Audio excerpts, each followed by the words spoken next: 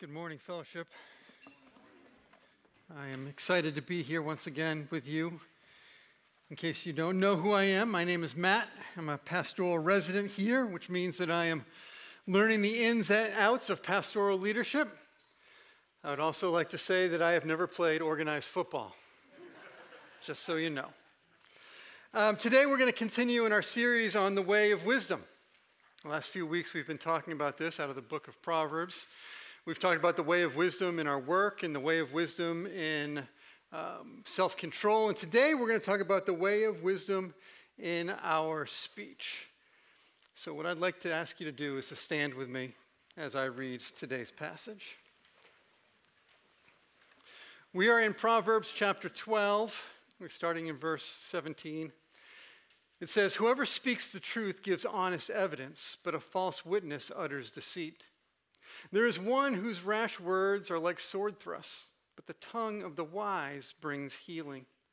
Truthful lips endure forever, but a lying tongue is but for a moment." You can be seated. When I was a kid, I watched a show called Unsolved Mysteries. Anybody in here familiar with the show Unsolved Mysteries? I loved watching that show when I was growing up, and not just because of the host and his iconic voice and the cadence in which he spoke, but I loved that show because of the true crime element to it, where they were solving mysteries, usually legal mysteries, sometimes missing persons mysteries, every once in a while a sort of maybe potentially supernatural mystery that's unexplained. But I love the ones where something had happened and they were looking for a suspect and they were trying to solve the case. And as I got older and Unsolved Mysteries went off the air and it was replaced by a slew of other shows like Dateline and other ones, and now it's grown even more to include podcasts, where true crime podcasts are like this huge genre of podcasts. And I listen or I watch, and we all listen and we watch because we want to see what happens at the end. We want to see if justice is going to be served. Are they going to find the bad guy? Are they going to bring him to justice? Is he going to be found guilty? And usually in these shows, that's exactly what happens. You watch for an hour, you listen for an hour, and it's tied up with a nice, pretty bow, and there's some resolution at the end, and you feel like justice has been served. But in real life, it's not always that way. Sometimes they don't find the bad guy. Sometimes he doesn't go to trial. But sometimes, and maybe this is the worst possible outcome, is they find a guy, but they find the wrong guy. In 1982, there was a man by the name of Earl Washington. He lived in Culpeper, Virginia, and at that time there was a particularly horrendous crime that was committed. And I don't need to go into the details of it because it's not important for the illustration. But Earl Washington, about a year after this crime was committed, he was involved in another petty crime, and the police arrested him, and they picked him out as the guy who probably committed this gruesome crime. And so they brought him in for questioning, and one thing about Earl Washington is even though he was 22 years old, he had the IQ of a 10-year-old. And so because of his diminished cognitive abilities, while he's being questioned, he confessed to committing the crime. And even though there was clearly some coercion that had gone on between the police officers in trying to get him to confess, and there was absolutely no other evidence to tie him to this crime, he was arrested, and he was charged, and brought to court, and he was found guilty. And his punishment was the death penalty.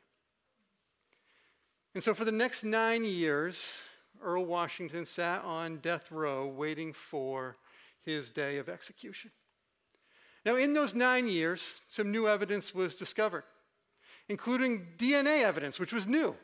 They didn't have that technology back in 1982, and so now there were some new things and some new hope for Earl Washington. But Virginia had this interesting law at the time, which said that no new evidence could be presented or introduced after 21 days, which I'll be honest, sounds crazy to me. Yet, it had been 9 years since he was convicted. So there's nothing that the courts could do. They couldn't, by law, look at this new evidence. And so Earl Washington's lawyers went in a different way.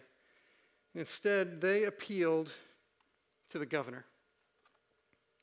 And so now here you have this one man who could either preserve life or proclaim death. Now let me bring that over to our passage today, because just like the governor could preserve life or proclaim death, our speech, and this is my big idea, our speech can either preserve life or it can proclaim death. Now if that sounds familiar, like you've heard that before, it's true, you have heard that before. In fact, there's another verse in Proverbs that is actually a great summary of the three verses I read at first, which is Proverbs 18:21, which says, "Death and life are in the power of the tongue." Now that makes it sound like our words carry a lot of weight. And it should, because our words do carry a lot of weight. In fact, as we were preparing for this series on wisdom, and we were talking about all the various subjects and topics that we could talk about, speech is the one that came up the most in Proverbs. The Bible has a lot to say about our speech. God cares a lot about the way in which we talk. And so if our speech is that important, and if our speech can truly preserve life or can proclaim death, then we have to ask ourselves the question, how do I know if what I'm speaking is wisdom that preserves life, or if I'm just speaking in the same way in which the world does? So this morning we want to answer that question, and we're going to discuss three ways in which we can know that we are speaking with wisdom in order to preserve life. So let's start with the first one. The first point, the first way is why speech promotes justice. Verse 17 again says, "Whoever speaks the truth gives honest evidence, but a false witness utters deceit." We all know that Proverbs is written by King Solomon. We probably all know that King Solomon is considered the wisest man who has ever lived. And King Solomon got his wisdom directly from God. That early in King Solomon's reign, the Lord had come to him and said, "Solomon, you can ask me for anything that you want, and I'll give it to you." And Solomon could have asked for riches or for power or asked for, a million wishes, whatever it is he wanted to ask for. But in his humility, understanding the great responsibility that King Solomon had, he asked for wisdom, the wisdom to lead God's chosen people. Now, the framework in which Solomon had to lead his people was under the Mosaic law, the law given to Moses for the Israelite people as they were wandering in the wilderness after they had been delivered from Egypt on Mount Sinai. And in the Mosaic law, there's a whole bunch of commands and rules that the people have to follow. And those commands and rules, if you break them, they have consequences. There was punishments for doing that. And some of them seem really harsh. They seem really over the top. And some of them include things like death or banishment from the community. So if a person, an Israelite person, murdered someone, then the consequence was death. If an Israelite person cursed their mother or father, now the teenagers in here need to pay attention to this. If they cursed their mother and father, the punishment was death. If they committed blasphemy and said something negative about the Lord or minimized his name or elevated themselves up to the level of the Lord, if they committed blasphemy, the punishment was death. And if they committed sexual sin, the Bible says that they were to be removed from the people, or in some case, put to death. Now, in order for any of these super serious charges to be brought against a person, there had to be witnesses. And so it was really important that the witnesses were truthful. Because quite literally, the life of the accused person was in the hands of the witnesses. In fact, truthful witnesses were so important that when God gave the law, in his summary of the law, which we call the Ten Commandments, he included this in that summary. Exodus 20:16 says, "You shall not bear false witness against your neighbor." Now, usually when we're talking about the Ten Commandments, we usually say here, "You shall not lie." And "you shall not lie" is part of this. But it goes deeper than that. Because what this is talking about is sort of the hinge of justice when it comes to the law. If you don't have truthful witnesses, then either you're going to have innocent people who are going to be found guilty and potentially could be put to death, or you're going to have guilty people who are found innocent, and that's going to damage and that's going to hurt the community. Either way, what you have going on here is a perversion of justice. And so God demands truthful witnesses. And the thing about a truthful witness is that they are others focused. A truthful witness wants to defend the truth even at great personal cost to themselves. They testify to the truth and they care about justice. And we can say a truthful witness walks in the way of wisdom. On the other hand, a false witness walks in the way of the world. A false witness is self-focused. They lie about the things that they've seen and the things they've experienced for their own self-gain. We see a perfect example of this when Jesus is arrested. For years, the religious leaders have wanted to arrest Jesus. They feel threatened by him because he threatens their power and their control over the people. And so when they finally find their moment, their opportunity to arrest Jesus, they grab him in the middle of the night and they bring him before Caiaphas, the high priest. And they want to bring charges against Jesus except for one thing. Jesus hasn't done anything wrong. Jesus is sinless. And so they can't bring proper charges against him. So it says that they found other people to come, and those other people brought false testimony against Jesus so that they may put him to death. See, what the religious leaders wanted to do is they wanted to remove Jesus for their own selfish gain. Now, so far, what we've been talking about is sort of courtroom settings, and you might be thinking, wait a minute, what does this have to do with me? Because I'm not spending a whole lot of time in a courtroom. I've never really been a witness in something like that. I've never even really been on a jury. So how does this connect to me? But what I want to say is the principle of promoting justice at the heart is the judgments we make about people all the time. When we think about the way that the world judges people and the standards that they set. See, the world will look at people and the clothes that they wear and make judgments about them. Or the car that they drive, or the location of where they live, or whether they rent or they own. People make judgments based on whether you homeschool your kids, or you send them to public school, or you dare to pay for them to go to private school. They make judgments based on the church you go to, or the country you're from, or the state you just moved here from, your education level, your ethnicity, and your race. And what will happen is a person will take all that information and they'll make assessments about the person. And I'm not talking about assessments like, oh, that's a homeowner, or that person's a Lutheran, or that person's from Germany. The kind of assessments I'm talking about are the assessments where they're judging someone's character or their capabilities. See, from their limited perspective, they look at the outside of the person, the thing that they can only observe. And based on what they see, they make a judgment about what's going on in here, what's happening in the person's heart, and who they are. And after they make that assessment, what they do is they go and they share it with other people. And at that point, they become a gossip, but not just a gossip, they become a false witness.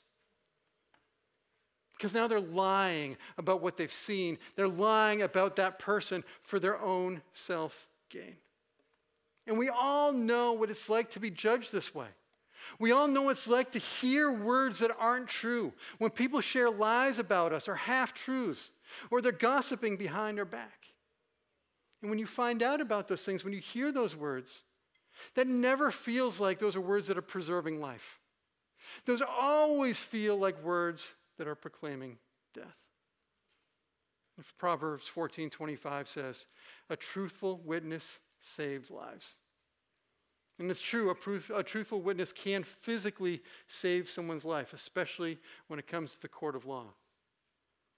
But what I'm trying to say here this morning is a truthful witness, someone who makes an honest assessment about someone, someone who speaks the truth about someone, what they can do, they can save someone else's life as well. But it may be their emotional life, or their mental life, or their spiritual life. And that's just as important. It is just as needed. The second way that our speech can preserve life is wise speech produces healing. Verse 18 says, there is one whose rash words are like sword thrusts, but the tongue of the wise brings healing. Sticks and stones may break my bones. How does that end? But words may never hurt me, right? Sticks and stones may break my bones, but words may never hurt me. I remember as a kid having my parents or another adult say that to me, and I understand the intention behind it. You know, as a child, you've got a friend who's just rejected you, or you've been called a name, or you've been ridiculed, and you're heartbroken, and you're crying, and you're weeping, and a parent or an adult comes to you, and they want to make it better. They want to take away the pain. And so what they do is they minimize the effect of the words on you. Now, I've never broken a bone. I'm almost 47 years old, never broken a bone. Praise the Lord for that. Now, I have been hit by sticks, and I've been hit by stones, and it hurts. Actually, they hurt a lot. And I don't want to ever minimize anybody's physical pain. But to say that words don't hurt, I don't know if there's a greater lie than my parents ever told me in my entire life than that. Because they do. They do hurt. When Solomon is writing this, he says the words can be like sword thrusts. When you think about a sword, we all know what a sword is. We all know what a sword is designed to do. It's a weapon. It's meant to inflict pain. It's meant to hurt. It's meant to kill. And he calls them sword thrusts. And when you think about what a thrust is purposeful. It is meant to inflict maximum damage. It's meant to hurt and cause severe pain. As I looked at the words in the original languages for sword thrust, what it said is that it was to stab or pierce with a strong blow. It's meant to be hurtful. What the Bible's saying here is that our words can be devastating. They can damage us. They can hurt us. When Solomon writes this, the words that he's talking about, he calls them rash words. Another word we could say is they're reckless words. In other words, we might say it's speaking before you think. There's a lot of reasons why we might speak before we think. There's a lot of reasons why we do that, but there's two that I want to highlight this morning. The first is we speak before we think because of uncontrollable anger. Maybe you've spoken this way to someone, or someone has spoken to you this way. There's someone who speaks in a way that they want to wound you. Usually they're doing this as a result of their own pain or their own woundedness, the things that they've experienced, maybe their own disappointment or unmet expectations. And in their anger and their frustration and their disappointment, they say words that are meant to hurt. They're not calm. The words are not thought through. The person exhibits little control. The words are harsh and violent. It's stuff like, I hate you, and you're such a disappointment. Things that cut to the heart, that tear you down. Another way that we speak before we think is through unfiltered sarcasm. Now, the intent of sarcasm is different than the intent of uncontrollable anger. The intent of sarcasm is to be humorous or to lighten the mood. And if it's done well, if it's done appropriately, sarcasm can do that. I'm not going to say that all sarcasm is bad. Sometimes it does do exactly what it's meant to do. It does lighten the mood. Sometimes it does help. But when it's unfiltered, when it's just off the cuff, when there's no thought to it at all, when it's just a quick reaction to what you've seen or what you've heard, even though it seems humorous to you and in your mind for that split second it seems to make sense, and maybe even your buddies around you laugh at it. But the person, the object of the sarcasm, sometimes it cuts to their heart too. Because the truth is, often when we're being sarcastic, there's a hint of truth to it. And the person, the object of the sarcasm, knows it. They can sense it. But there's something behind what you're saying, and that truth pierces them. Gets right down to where their heart is. Now, I'm going to be honest, this is my struggle. When we were talking about these different topics that we'd go over in the way of wisdom, and speech ended up being mine, I thought, you know what, I'm probably fine here. I'm probably good. I don't really say things that hurt people that often. I feel like I'm pretty responsible with the things I say. I don't scream at people. I don't yell at people. I'm I'm a pretty calm guy. I'm pretty measured. And then I remembered this. I remembered sarcasm. Because sarcasm is my default position, especially in times where I'm uncomfortable, when things are awkward. What I want to do is I want to make it humorous, and so I speak with sarcasm. In fact, I do it so much that at times I've joked that my spiritual gift is sarcasm. But the problem with that is this, is that spiritual gifts are meant to build up the church. And my sarcasm doesn't usually do that. So it's probably inappropriate that I call it my spiritual gift.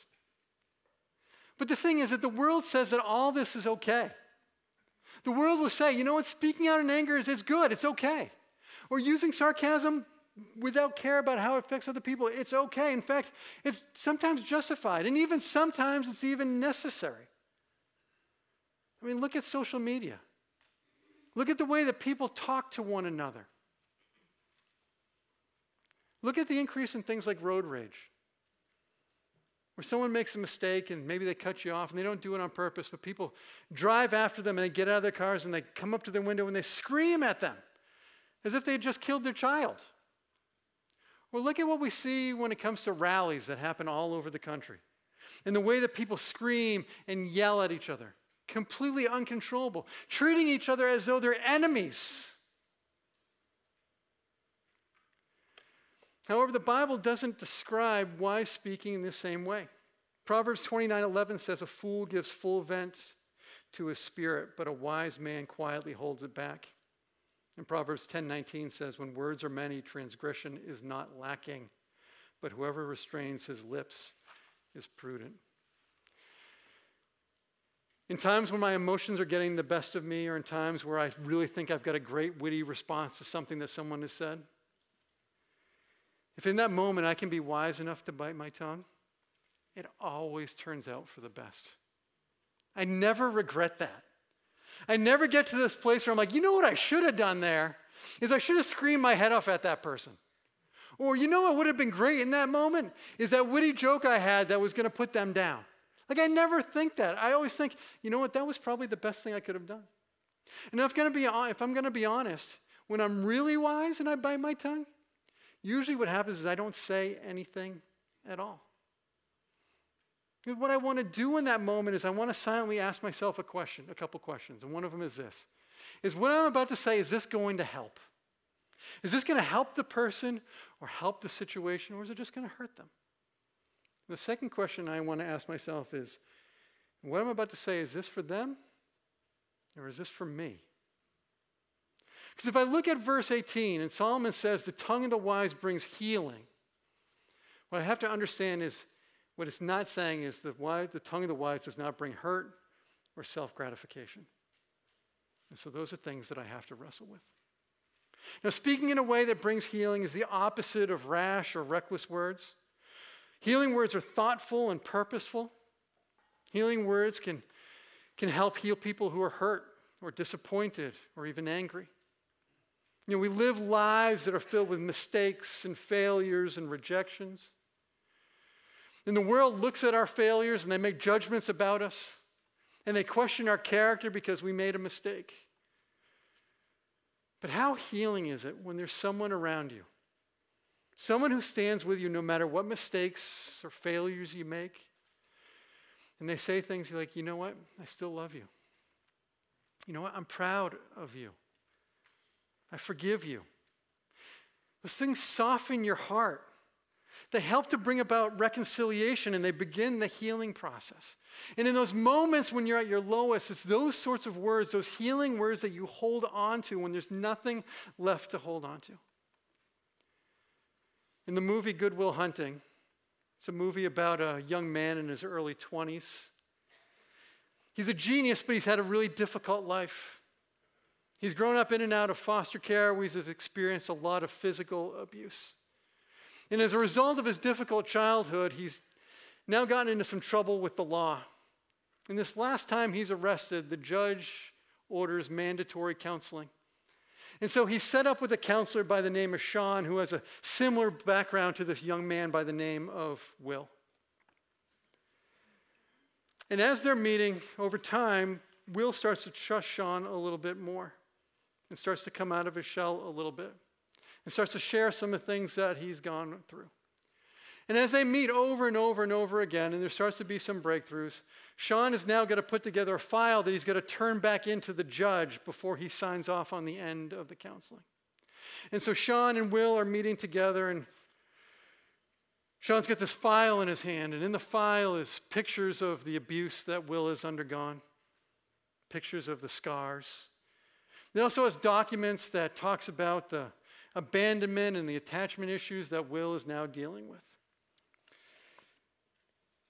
And Sean holds up the file, and he says, I don't know much, but what I do know is that everything in here, it's not your fault. And Will, who's built up a tough exterior and a wall in order to protect himself, says, I know. And Sean says, it's not your fault. And again, Will says, no, I know. And Sean, who knows Will intimately, says, no, you don't. It's not your fault.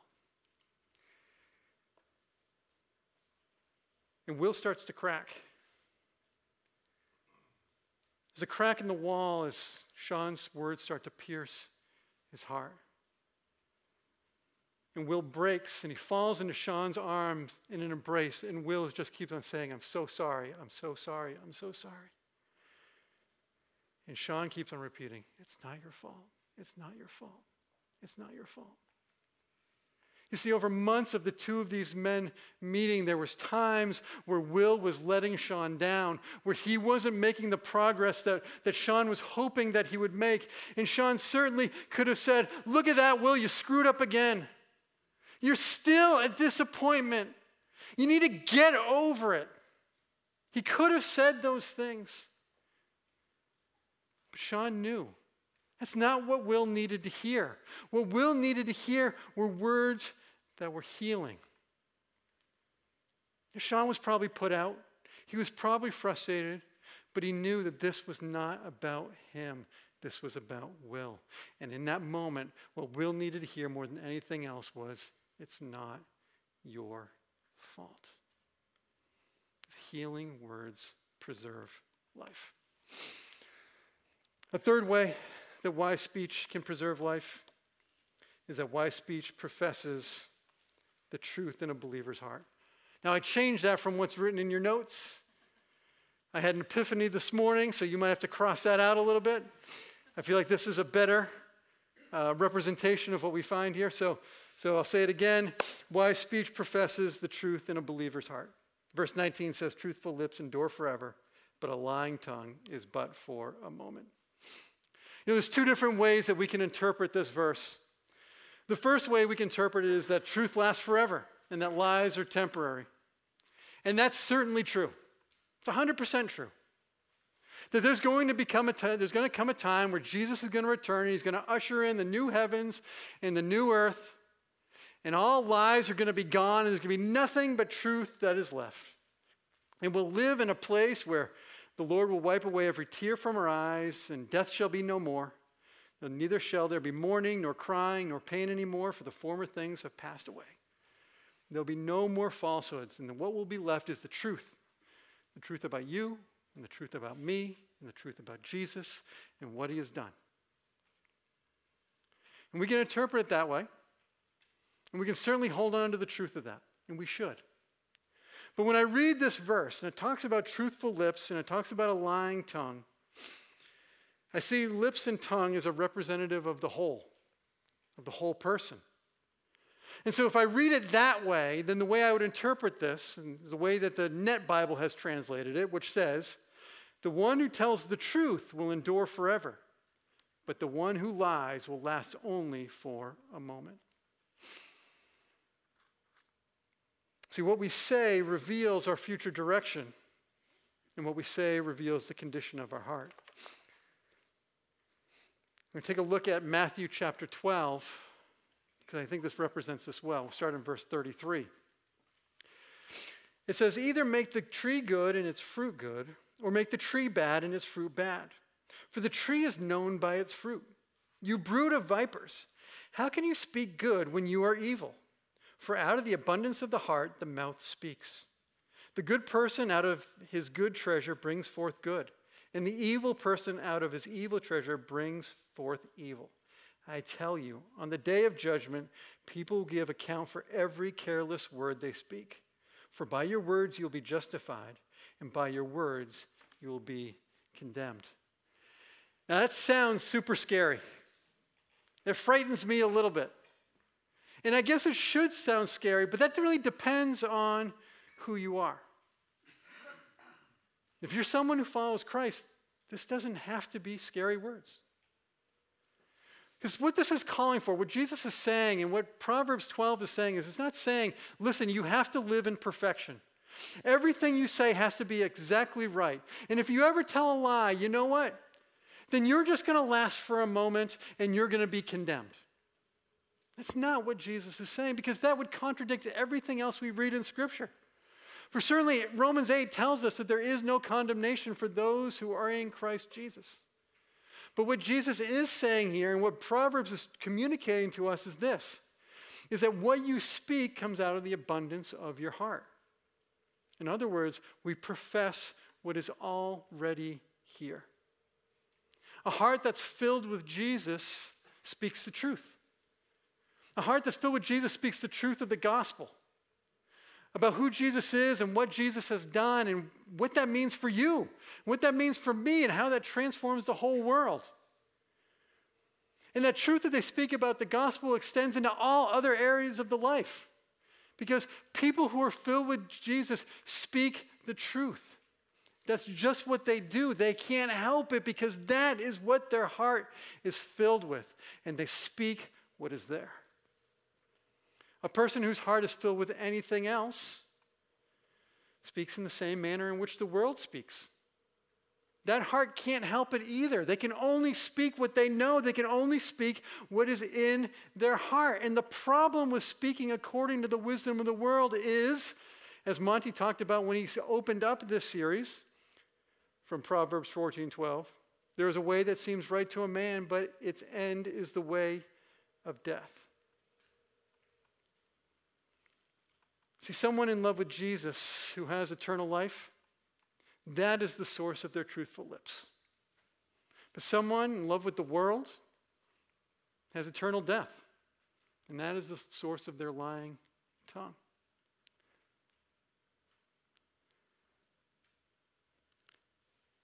At the beginning of this message, I told the story about Earl Washington, but I sort of left a cliffhanger there because you didn't know what the governor was going to do. And I'm happy to say that the governor who had the ability to either preserve life or proclaim death, he chose to preserve life. He commuted Earl Washington's sentence so that he was no longer on death row. And that gave his lawyers the time to continue to work on his case. And it gave the law the time to catch up and remove that silly 21-day thing.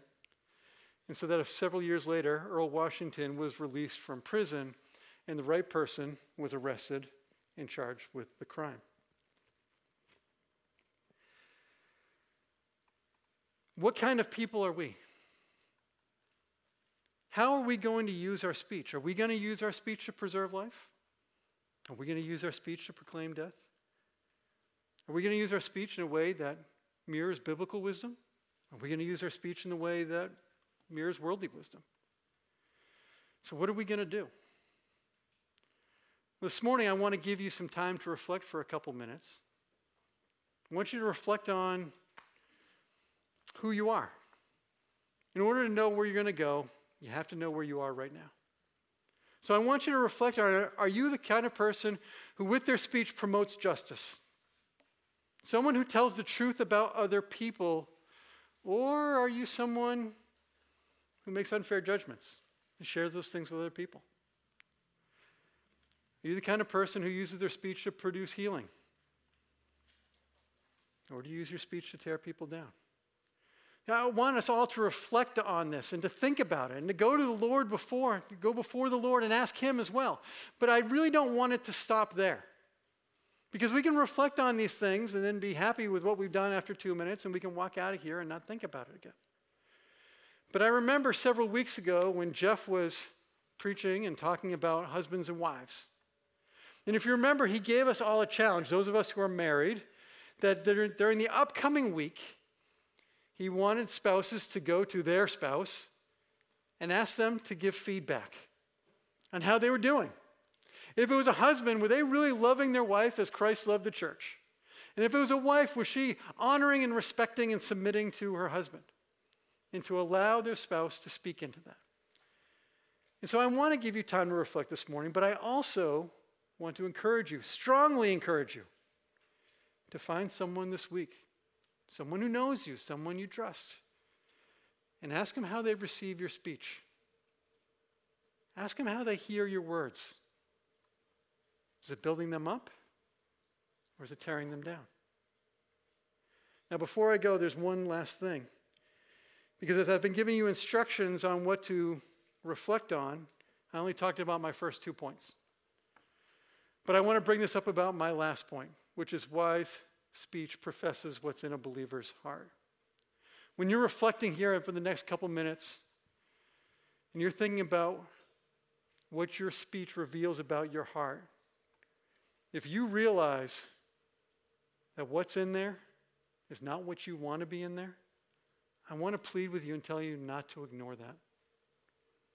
It may be that you're a believer, that you've turned in faith to Jesus, but there's a disconnect between your professed faith and what's going on in here. And you don't want to leave that alone. You want to get that out. And so what I'm inviting you to do is to talk to someone about that today. We've got pastors here. We've got staff members here. We have other leaders in this church.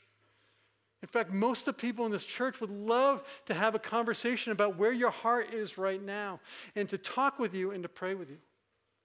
But it could be that what you're seeing in your heart and what that's revealing is that you've actually never turned in faith to Jesus ever. Maybe you've even been coming to church your entire life, and yet this is not filled with him. And I don't want you to ignore that either. And if that is you today, please come and talk to me, Pastor Monty, or Pastor Jeff, or anybody else on the staff. We would love to talk with you. We would love to pray with you. And perhaps today would be the day that your life changes tremendously. All right, so let's take a couple minutes and let's reflect.